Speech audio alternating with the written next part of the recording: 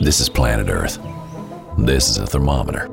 This is the number 2. If planet Earth's temperature rises above 2 degrees centigrade, we're screwed.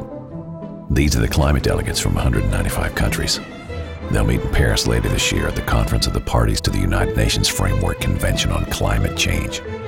With a name like that, this has to be important. They will hold meetings, propose language, hold more meetings.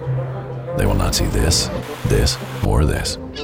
They will try to achieve a new international agreement on the climate, with the aim of keeping climate disruption below 2 degrees centigrade.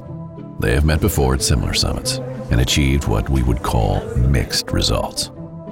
But this time is different. The world's biggest economies, including the United States, China, the UK, and Germany, are already transitioning to a clean energy economy. Grassroots activists are fighting fossil fuels across the world. Even Pope Francis is calling for global action. We could say that all the stars are aligned to act in Paris. President Obama has worked hard to come up with an ambitious U.S. climate commitment. He's sending a delegation to Paris.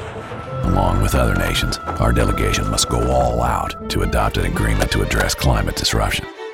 The delegates have to get their passports ready, pack their suitcases, brush up on their French, jump on an airplane, small seats, no legroom, babies crying, jet lag.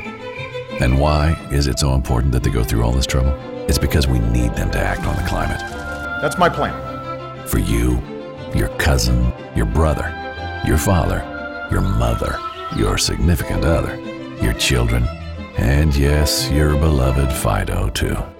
So we should let President Obama know that we're behind him as our delegates journey to Paris. And if you can't make it to the airport to say goodbye to our delegation in person, you can still tell President Obama you support strong climate action in Paris.